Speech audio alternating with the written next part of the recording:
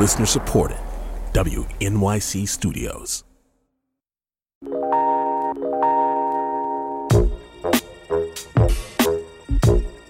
Around the country, conservative lawmakers have introduced bills that are widely seen as restricting voting rights. According to the Brennan Center for Justice, over 360 of these bills have been introduced this year. Some states, like Arizona and Georgia, have been in the spotlight. And the most recent law was signed by Florida Governor Ron DeSantis this week. Here he is on Fox and Friends. So right now I have what we think is the strongest election integrity measures in the country. I'm actually going to sign it right here. It's going to take effect. While all of this is happening at the state level, many progressives have their hopes pinned to an overhaul of voting rights at the federal level. You might remember that back in March, the House passed H.R. 1, the For the People Act, on a party line vote. But given the slim majority the Democrats have in the Senate, the bill's fate in that chamber is far less clear. This week, Senate Democrats made some changes to their version of the bill in advance of a Senate Rules Committee vote scheduled for next week, according to the Washington Post. The Senate bill, passed by the House in March, seeks to automatically register eligible voters, overhaul congressional gerrymandering, restore voting rights to felons who've completed their sentences, and require a minimum of 14 days of early voting, and more. I'm Lizzie O'Leary, host of What Next TBD from Slate, in for Tanzina Vega, and a look at the future of the For the People Act is where we start today on The Takeaway. Here to help us understand the changes and what the bill contains is Senator Jeff Merkley of Oregon. Senator Merkley, thank you so much for joining us. Very good to be with you. This bill has a lot of stuff in it, but as you know, there is strong opposition from the GOP and even from some Democrats. If you had to narrow this down, what planks in this piece of legislation are most important to you? Well, there are three basic propositions in the bill. One is to end gerrymandering so that the people pick their elected representatives rather than the politicians choosing their voters. That's a corruption, gerrymandering is, of equal representation. The second is to stop billionaires from buying elections by putting full transparency on how money moves through the system. And the third is to protect the ballot box as a fundamental right and freedom of every American. Why not take these things piece by piece? Why do it in a great big piece of legislation? Well, in the Senate, it's very difficult to get through a bill. Because you have to go through an entire process that can take potentially weeks on the floor. And they're all very closely related, very closely tied together in terms of election integrity. And so it makes sense to have a single debate and address each piece of it, invite amendments from the floor, go through the full legislative process, but keep these elements tied together. We want to get all three accomplished. I ask that because Senator Joe Manchin of West Virginia, who's the only Democrat in the Senate who is not co-sponsoring this bill, has expressed some reservations about how big it is, how comprehensive it is. I wonder if there are things that you could do to bring him on board. Well, certainly we're working with colleagues to bring them on board. Joe has expressed concern about the ability to have the secretaries of state respond to all the elements in the bill in a timely manner. We're certainly going to be taking that on. We want to make sure that the changes that are most important can get done for the election cycle next year. But there's other improvements that perhaps, such as some of the more complicated improvements to automatic voter registration, that could be done further out. In other words, we're going to work with our colleagues. Joe's certainly not the only one who has points about things that would like to see adjusted. And we're going to make it possible for everybody to be on board. Why not talk with your state level colleagues about these issues? I mean, in 35 states, gerrymandering happens at the state level. And it seems to me there is some tension here between state Democrats and federally elected Democrats about how to best address this issue. Well, we have one of the great complexities in America is that if you improve and get rid of gerrymandering in a single state, for example, say here in Oregon, if we have a process that is a little more fair here that improves Republican seats in our state, it actually increases the bias at the federal level. In fact, folks at the federal level, we're hearing Republicans talking about that gerrymandering now gives them 15 extra seats in the House of Representatives, but they want 25 extra seats in the House of Representatives. And so it makes sense to do it at the national level, get rid of it at the national level so that you don't create any sort of bias between the state and the federal. What do you think is at stake for your party if you can't pass this bill? After all, this is something that your voters very much support, but the path forward in the Senate seems quite complicated, if not impossible. Well, it's certainly not impossible, but it is extremely important because our parties are divided right now into one party, its priorities, improvement in policies for housing and healthcare and education, living wage jobs, freedom of opportunity for LGBT community and environmental issues. Those policies all take a supermajority in the Senate. And we have in the priorities for the Republicans, which have been to put corporate justices onto the Supreme Court and the lower courts, and tax cuts for the rich, those only take a simple majority. So we already have the filibuster eliminated, and for the Republican priorities, but not for the Democratic priorities. So you have this enormous bias in the Senate. Well, what this means is that if we don't pass this bill, we see another discrepancy in America in which laws will be done at the state level that will make it very hard for communities of color to vote, for low-income communities to vote. And those tend to be constituencies that favor Democrats. So we're creating a bias for the priorities of the party for the rich and powerful, that is Republicans, and against the party that's trying to give an opportunity for every family to thrive. And these fundamental American values in our Constitution, this vision of a government of, by, and for the people, that's at stake here because these changes produce government of, by, and for the powerful. And that's why the Republicans are completely lined up to pass them at the state level and prevent passage of voter integrity at the national level. Well, speaking of the Republicans, I want to talk about kind of Republican opposition here. They are united against the bill, as you mentioned. So let's play a clip from GOP leader Mitch McConnell. Yeah, 100% of my focus is on stopping this new administration. So he's talking about the administration, but this is obviously one of the administration's priorities. For the people was Kamala Harris's, the vice president's slogan when she was running. What do you do with that? Because, as you mentioned, this bill is not filibuster proof. So it feels to me like you're stuck. Well, 2 years ago, when we had this bill, and Tom Udall was the lead from a senator from New Mexico who's now retired, and I was the co-pilot, Mitch McConnell called his members into a caucus and basically read them the riot act, that they not dare work with Democrats to take on gerrymandering or voter suppression or dark money. You know, dark money really came into its own after Citizens United was passed, the Supreme Court decision. Supreme Court, yep. And then in the 2014 election, hundreds of millions of dollars flowed from the fossil fuel community.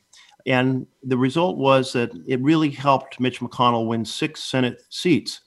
So the world that McConnell lives in, this world of power, he wants to make sure that Republicans have the advantage of this hundreds of millions of dollars of dark money. And the fossil fuel community, the Koch brothers, kind of expanded cartel of fossil fuel companies, they are determined to keep this sort of bias in place. And he's I hear you, but it's also a question of math and votes here. Absolutely. So the Senate is divided 50-50. It's very clear we will not get a single Republican vote, but 50 votes and a vice president can pass a bill. Now, Mitch McConnell, when he wanted to pack the Supreme Court, he changed the rules by simple majority. When he wanted to get 4 judges done for the lower courts in a single day, he proceeded to make it 3 hours of debate rather than 30. And he did that by simple majority. In other words, he changed the rules by simple majority. When he wanted to do tax cuts for the rich, he changed the rules of a special process called reconciliation to do that by simple majority. So in other words, he has knocked down the filibuster for the Republicans 3 times to enhance the ability of Republicans to pass bills they favor. Democrats need to stare that straight in the face and say we should have at least the same determination to get bills passed for the people as McConnell had to get bills passed for the powerful. So are you saying that you would attempt to pass this through reconciliation? Because if I look at this does not seem to me to be a budget-related piece of legislation, which is what it would need to be in order to do that. Well, in each of those cases, when I said that the rules were changed, those changes meant you use the existing process, but you proceed to change the rules for that existing process. You modify them. And so there's various ways that we could modify the requirement on policy bills that require 60 votes to close debate in order to say, well, if a majority wants to close debate, we will close debate with a majority. That, of course, was the way the Senate was intended to operate. Our founders had a supermajority requirement in the Confederation, Congress of the Confederation, and therefore they were paralyzed. And they said, basically, as they were writing the U.S. Constitution, don't do this. They set aside a supermajority only for special things like treaties and a veto override. They said, don't do it for legislation because it paralyzes the body. And that's what the Senate has become a deep freeze. So if we're going to honor either the architectural vision of our Constitution or the premise of government of, by, and for the people, we need to stop Mitch McConnell from being able to paralyze the Senate and causing the minority to control it on the issues that would improve the lives of people, families across this country. I know that reporters get criticized for focusing on process and not policy, and sometimes that happens for members of Congress and senators as well. But it's so important because process determines what policy can take place. So I guess I'm wondering, is this a question for you of trying to have some dialogue with some of your GOP colleagues and maybe peel off a vote or two? Or, as you seem to be saying, nope, let's tweak the rules and go straight ahead on a Democrat-only bill here? Oh, we would love to have Republican colleagues, but Mitch McConnell has locked down his caucus. He's made it just a test and an issue that no member dare confront him on. And so we would need 10 members. If we needed one or two, we might be able to get that. But we're not going to get 10. But you'd have to get that filibuster-proof majority. Well, yes, that's the point. To get 60 votes, we would need 10 Republicans to join us. That is just not going to happen given the pressure. And you can see from your clip, you can hear how confident McConnell is about having locked down his members, and that this is his major theme is to block this. So if we needed 51 or 52 votes, which is the way the founders envisioned our Constitution, we would have a chance of getting those, but 60 no. So we would have to tweak how the filibuster works. Senator Jeff Merkley of Oregon is a sponsor of the For the People Act. Senator, thank you so much. Thank you. Now we're going to discuss what's happening behind the scenes in terms of the Democratic strategy on voting rights legislation and the realities of getting it passed. We're joined today by Andrew Prokop, senior politics correspondent at Vox. Andrew, welcome back to the show. Thanks so much for having me. Andrew, were you listening to my conversation with Senator Merkley? And I guess I wonder what stood out to you from what he had to say. Well, he was very clear that he sees no hope of getting any Republican Senate votes on the For the People Act in anything like its current form, which means really the only possible way that they can pass this bill is by changing Senate rules to let it get past the filibuster. The problem with that is that they need every Democratic senator, all 50, to do that. And as you discussed, one of the big roadblocks here is Senator Joe Manchin of West Virginia. I interviewed Senator Manchin for a big profile a couple weeks ago, and I asked him about this specifically. And he recoils at the very idea of a party line bill to overhaul the American voting system. He says that it would just make the tensions that we saw on January 6th with the storming of the Capitol even worse. It would eliminate Republicans' trust in the system. And he told me, I just believe with all my heart and soul that's what would happen, and I'm not going to be part of it. So there's a bit of a problem with the strategy as it looks right now. Yeah, what do they do with this? What do the Democrats do with this? Because if they push forward, they risk alienating Joe Manchin, who is a conservative Democrat who might even, I don't know, go independent, change parties. And yet, if they don't go forward, they risk disappointing their voters. Yeah, I think right now they are kind of just plunging ahead, and they don't really have a clear idea of how they're going to pass this because of this roadblock from Manchin, but also from other senators who don't want to change the rules. Kyrsten Sinema of Arizona is one, and there are others who have been more quiet about it. But I think that they have to press onward and just pile on the pressure on these moderates and hope that they change their minds or cave. That's really the only strategy right now. The problem is that Manchin at least seems to be very dug in that getting rid of the filibuster is a bad idea, and that even passing this bill specifically without any Republican support is a bad idea. You wrote a long story about this bill, and one of the things that I was really interested in is, separate and apart from the procedural hurdles that the Democrats have, there are some concerns from advocates, from people who look at, voter registration, that maybe this bill might set up some issues down the road if it does become law. Can you walk me through that a little bit? Yeah, publicly, almost every Democrat is supporting this bill, and there is public unity behind it. But I spoke to a bunch of people involved in these issues, and there are more private misgivings about exactly how the policy has been crafted and what it can do within the Democratic caucus and Democratic operatives and so on. One of the big issues that was a problem in passing it through the House is that the changes to gerrymandering, as Senator Merkley explained, what the bill would do is set standards for what counts as overly partisan gerrymandering. The issue is that the way gerrymandering works, it involves packing a bunch of voters from one party into just a small number of districts and spreading out the voters of the other party throughout the state so that they can win more districts. But right now, there are many districts in the U.S. that are supermajority Black and that have elected Black members of Congress. We're talking 80% or so. And the members who currently represent these districts, they are inclined towards keeping them. They think that it would be a potential problem with electing Black representatives if Black voters are spread out throughout the state rather than having these huge majorities in a few districts.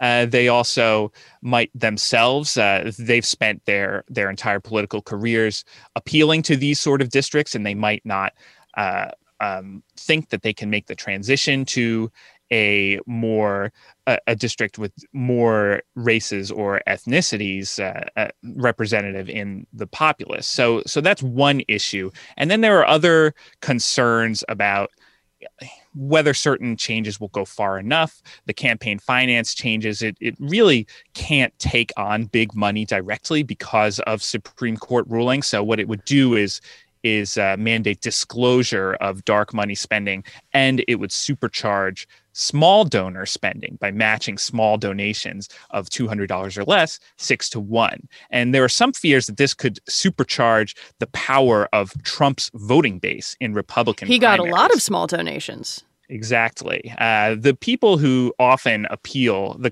candidates who appeal to small donors, they have to get attention somehow. And one true tested model for doing so is to be quite extreme and ideologically or rhetorically provocative, and then the small donations come roaring in. So for people who fear the continued rise of the power of Trump's base in the Republican Party, they are a bit worried that supercharging small donations will only help Trumpists win primaries further and weaken the corporate wing of the Republican Party that is at least not so far hardcore in support of Donald Trump. Andrew Prokop, a senior politics correspondent at Vox. Thank you so much for coming on the show and talking with me. Thanks for having me.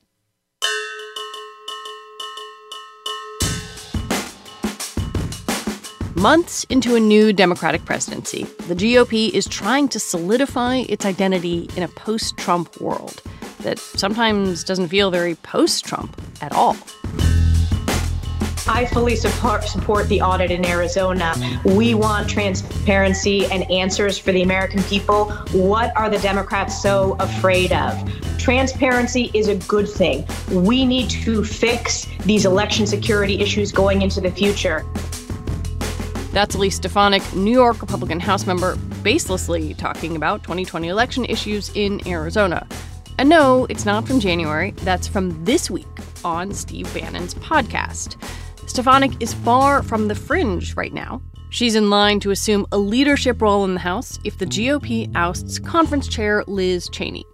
Cheney, we should note, voted with Donald Trump more often than Stefanik. And Cheney wrote an op-ed this week essentially pleading for the soul of her party. Cheney, of course, voted to impeach then-President Trump in 2020, and she has been steadfast and accurate in her rejection of the idea that the 2020 election was stolen by Democrats. Cheney wrote in the Washington Post, quote, "The Republican Party is at a turning point, and Republicans must decide whether we are going to choose truth and fidelity to the Constitution." I think she's got real problems. I've had it with her. It's, I've lost confidence. That is Kevin McCarthy, the House Minority Leader. He was caught on a hot mic this week talking with a Fox News host about the situation. Plainly, there is momentum toward Cheney no longer being out front. The GOP clearly finds itself searching for both its identity and who should represent that. So what does all this tell us about where the GOP is right now and where it might be headed? To answer that and more, we're joined by Ali Mutnick, campaigns reporter at Politico. Ali, welcome to the show. Thanks for having me. And also with us is Sahil Kapoor, national political reporter for NBC News. Sahil, nice to have you here as well. Hi, Lizzie. Good to join you. Sahil, I actually want to start with this question that is, why does who the conference chair is matter? That seems like this minutia thing that feels very Washington. I wonder if you could explain why this position is so important in terms of what the GOP stands for. It's an interesting question, Lizzie, because I bet the vast majority of Americans don't know who the conference chairs are on either the Democratic side in the majority or the minority side with the Republicans. But it is an important position because this person is in charge of messaging. And when you're in the minority, messaging is pretty much all you have to fight the majority. You don't have a whole lot of legislative levers to get your bills through. And the majority, especially in the House of Representatives, can steamroll you and on all occasions. So what Liz Cheney right now is in charge of is messaging for the House Republican Conference, how they depict the Democratic efforts ranging from economics to voting rights to gun control to immigration. And that has a huge impact on how the Democrats are seen in certain parts of the country and what the image of the Republicans becomes going forward. So there's a symbolic element and a very tangible element to this role. So, Ali, it seems like Liz Cheney has become more vocally anti-Trump in the wake of the January 6th Capitol attack, but has she always been anti-Trump? Can you help me kind of parse out where she stands? Yeah, I think Cheney has always been her own person, right? And she came out of a different Republican era, right? She was a former Deputy Assistant Secretary of State.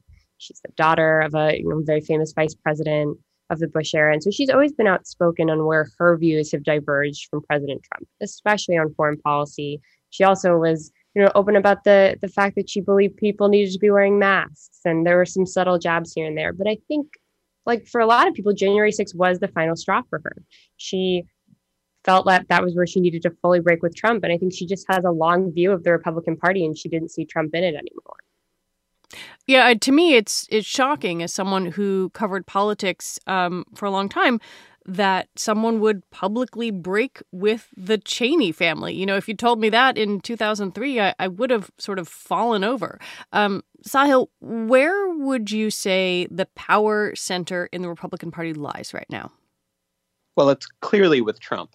There's no real doubt about that in my mind. I think the party has made up its mind as to which direction it wants to go in, and that's continuing to embrace the ideas, the attitudes, and the vision, such as it is, of the former president. And that includes, most notably right now, echoing his falsehoods and the lies about the stolen election in 2020. That is top of his mind. That is the issue that he speaks about most frequently when he appears And it is the issue that he's put out multiple statements on as recently as last week, which kind of triggered this whole back and forth with Liz Cheney because she felt the need to respond to him. There is a feeling among critics of the Republican Party and some within, and there has been for a long time, that Trump was kind of an aberration, that, he was this alien invasive force that just took over the party, and that once he was gone, they would move back in a more traditionally conservative direction. That does not appear to be the case, and that resoundingly appears to not be the case, to the point where someone like Liz Cheney is no longer welcome in House Republican leadership because she does not fit that mold. Ali, we played this sound from Elise Stefanik from New York as a possible replacement for Cheney. One of the things I find fascinating about her is that she has not always been a vocal Trump supporter. Tell me about her. That's true. I mean, Stefanik had her rise as a GOP moderate. She flipped in a district that Obama won in 2012 and 2014 in upstate New York. And, she was a protege of Paul Ryan and Karl Rove and Mitt Romney. And that was sort of her Republican pedigree. But as her district took a really big swing towards Trump, so did she. And that's sort of part of the politics of it. Do you think this is about just ensuring their own reelection, Ali? Well, so I think her district allows her to lean into sort of, how she feels about Trump. So Obama won her district by 6 points. Trump won it by 14 4 years later. So she was following the voters of her district, but then it's also part of, as Sahil said, that's where the power in the Republican Party is. Elise Stefanik saw her rise defending Trump during his first impeachment from the House Intelligence Committee.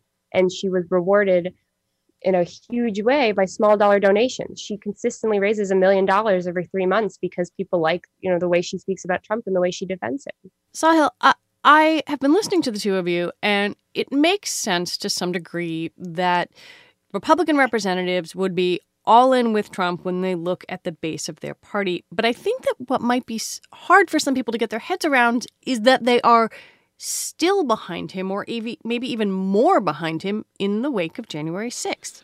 That is right. And there was a real moment of consternation within the party about January 6th and his role in it. As Liz Cheney is quick to remind everyone, Kevin McCarthy himself said after the Capitol attack by supporters of President Trump that the former president had some responsibility for that attack. That was not an uncommon position at the time. There were many Republicans, including later on Mitch McConnell, the Senate Republican leader, who had also put some blame at the feet of Trump. And there was a real moment then when Democrats quickly moved to impeach him. Are they just pretending that didn't happen, or what's going on? Well, they would rather not talk about it. So essentially, yes, they would like to move past it. They would like to talk as little about it as possible because it upsets the former president. It upsets his supporters, and they would rather just talk about the Democrats. And Mitch McConnell has pretty much moved off of that and is doing that, which is why he is more secure in his role than Liz Cheney. But Liz Cheney refuses to give it up. And look, I talked just a few days ago to someone who knows the Cheneys, a Republican who knows both Dick Cheney, the former vice president, and Liz Cheney. And what this person said was, she is stubborn, just like her dad. If she feels strongly about something, she's going to keep speaking up, and regardless of the political consequences.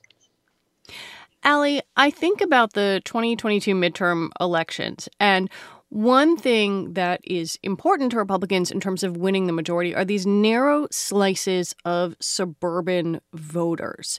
Where do those suburban voters, and often we're talking about white women and white non-college age men, where do they lean? Are they with Trump? Are they movable? What are they thinking now?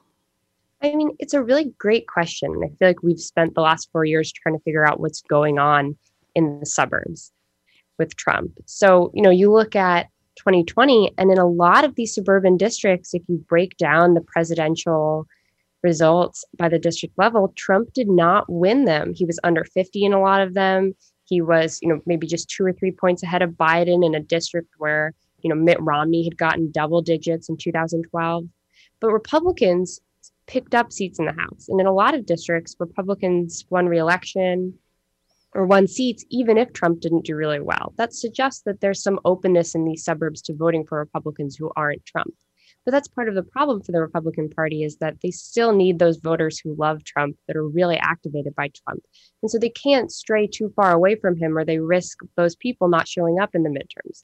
They're already at risk of not showing up because Trump himself isn't on the ballot. That's how Democrats were part of how they were able to take the House back in 2018. So they've got to hold together these, suburban people who aren't super sold on Trump, while also bringing Trump's base out with them. That's their winning formula. Sahil, I'm curious about why Liz Cheney is on the receiving end of these kinds of vocal attacks. We've seen Senator Mitt Romney and occasionally Senator Susan Collins oppose Trump. Obviously, they're in the Senate, so they're up for re-election less often. Their seats are more secure. But why is Cheney such a lightning rod, do you think? A couple of reasons for this. The first is she has been arguably the most outspoken. When the former president, Donald Trump, put out a statement several days ago, essentially repeating his falsehoods about the 2020 election, Cheney responded on Twitter within an hour, called it the big lie, and said Republicans need to not echo that and need to dissociate themselves from that. She has gone out of her way to debunk this because she feels strongly about it, in a way that many Republicans, the vast majority really, are content to just let it pass and not wade into this crossfire. So that's one of the reasons she has more shrapnel on her, because she has been willing to pick this fight with Donald Trump. The other reason, the other theory that's been floated, is she's a woman. And some of her former colleagues and current colleagues privately would say that women tend to be more of a lightning rod when they step into the arena than men. Is she, Allie, going to face any consequences in her own state during the midterm re-elections? I mean, she is, after all, a Cheney in Wyoming, pretty much as close to a political dynasty there as you can get. Well, that's what's going to be so interesting, is that Trump is turning this into the ultimate test case. He won Wyoming with 70% of the vote. He is taking a personal interest in recruiting someone to take Liz Cheney out. And, Trump Super PAC, another Republican group that opposes Cheney, the Club for Growth, have released polling showing that she's deep underwater in Wisconsin because they're so loyal to Trump. But, Trump has to come in. His team is, currently recruiting in the state to find one candidate that everyone can rally behind. Because if it's a splintered field against her, she does have a better shot of coming back. But this is a really big, Trump's legacy is on the line here. We're still obviously talking about Trump, but that no one else seems to have emerged to kind of command the same kind of widespread attention within the GOP party as a potential kind of standard bearer. And I guess that makes me think about the next presidential election. Sahil, do you see anyone else who might be seen as a Republican challenger to Trump in the next presidential primary? I don't doubt that some Republicans will try, but at the moment, they are likely to do about as well as they did in the 2020 Republican primaries, which is maybe a few percent here or there. As it's looking, the 2024 Republican nominee is either going to be Donald Trump or someone who aligns with him, who probably may or may not have explicitly have his support, but someone who hails from that wing of the party. And there have been suggestions that it could be someone like former Vice President Mike Pence, if he gets right with these voters. He's clearly trying. Someone like Ron DeSantis, the governor of Florida, is very much in the Trump mold and cut from the same cloth, pursuing the same kind of vision and strategy and governing attitude of going after the left and angering the left, owning the libs, as they call it on the right, as a governing philosophy. So it's likely to be someone from that mold, as the way the current political currents are moving. I am sitting here thinking about all the other things that might be in voters' minds. The pandemic, the economy. On Friday, we just got a jobs report that did not look so great. Are we still going to be talking for Republican primary voters primarily about Trump and Trumpism, or do they think about these other things too? I mean, it's a good question. I think, Democrats have spent the entire Trump era running against Trump, turning Trump into the boogeyman and motivating voters that way. And now that they have united government, they're really trying to score some wins and to have something to go out and talk about, on the midterms that's not Trump. So, look, we've put shots in arms, we've put stimulus checks in your pocket. Biden really wants to make moves on infrastructure. I think that their goal is to try to take the conversation away from Trump when they can. Ali Mutnick is a campaigns reporter at Politico. Sahil Kapoor is a national political reporter for NBC News. Thank you both for joining us. Thanks for having me. Good to join you. This week on the New Yorker Radio Hour, the furor on college campuses over the war in Gaza. Students have tried to have dialogue over and negotiate differences in how they see the world, even as they respond to tragedies and crimes overseas. Students and faculty from Harvard University on the New Yorker Radio Hour from WNYC Studios. Listen wherever you get your podcasts.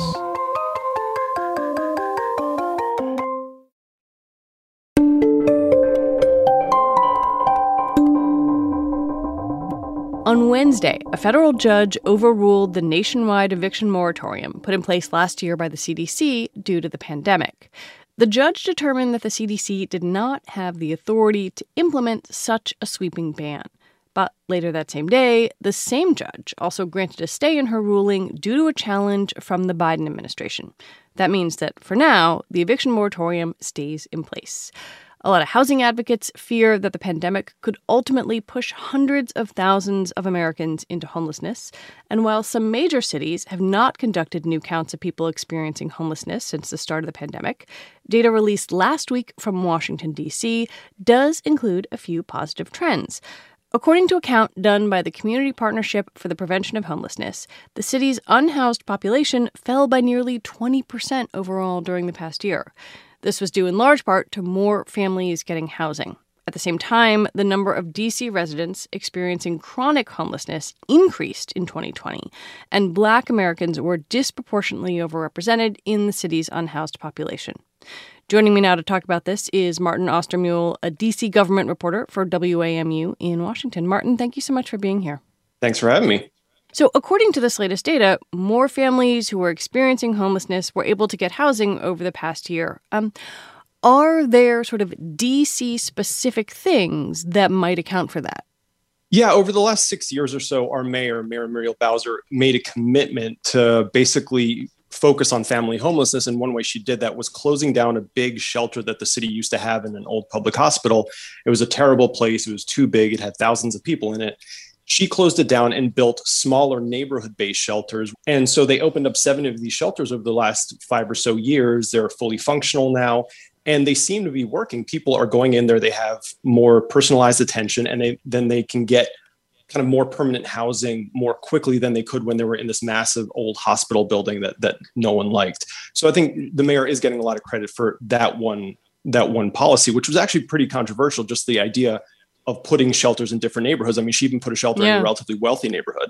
And those shelters are sort of short-term solutions. Have they helped people kind of have the headspace and the kind of services to get into more long-term solutions?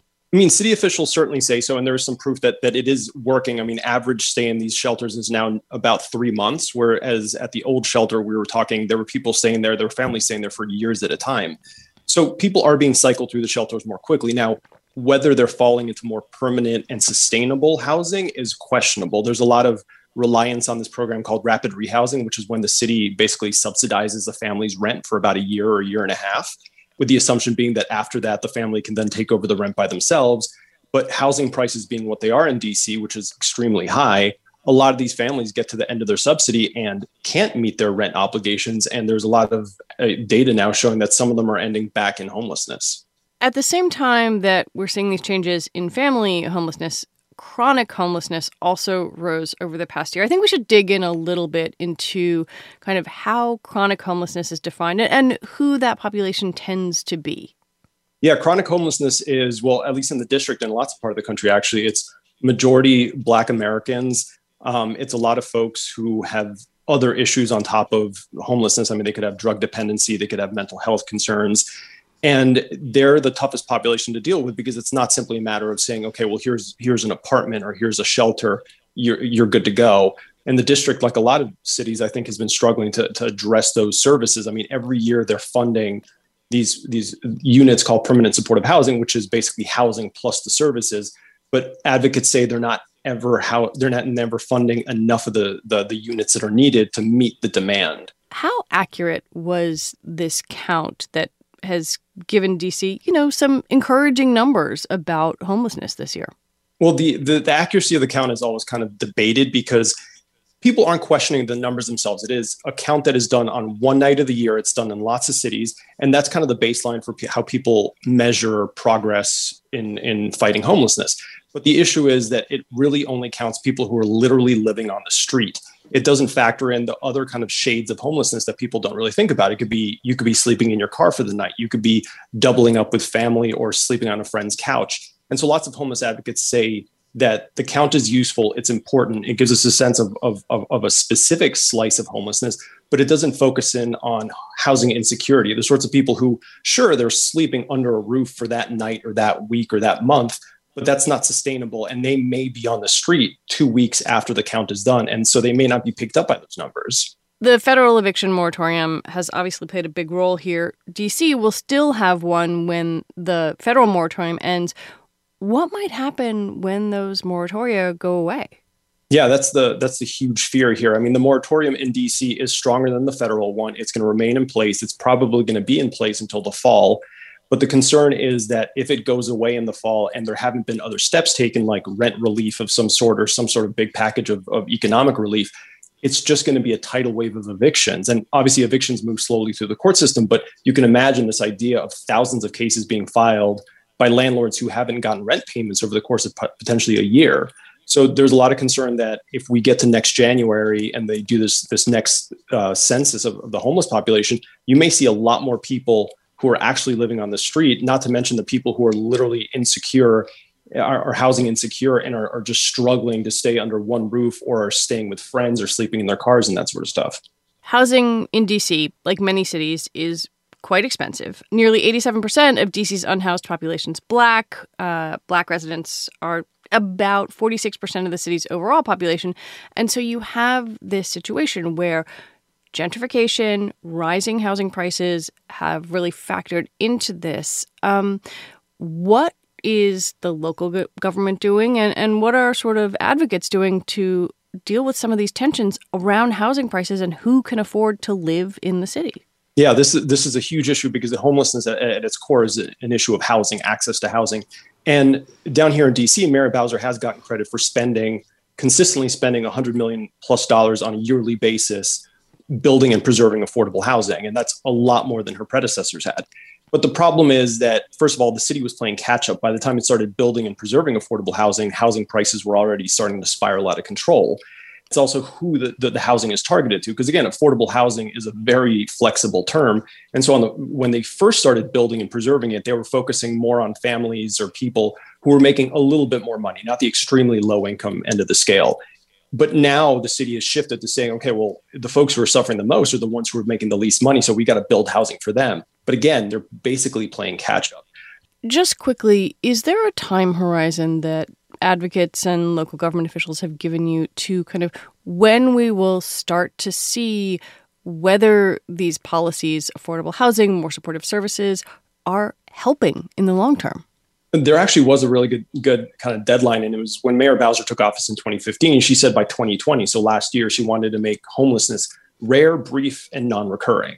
Now, that's flexible enough that you could actually say that DC has met that goal, especially for families, that families are, fewer families are necessarily becoming homeless. When they're homeless for a shorter period of time, and they may not become homeless a second time.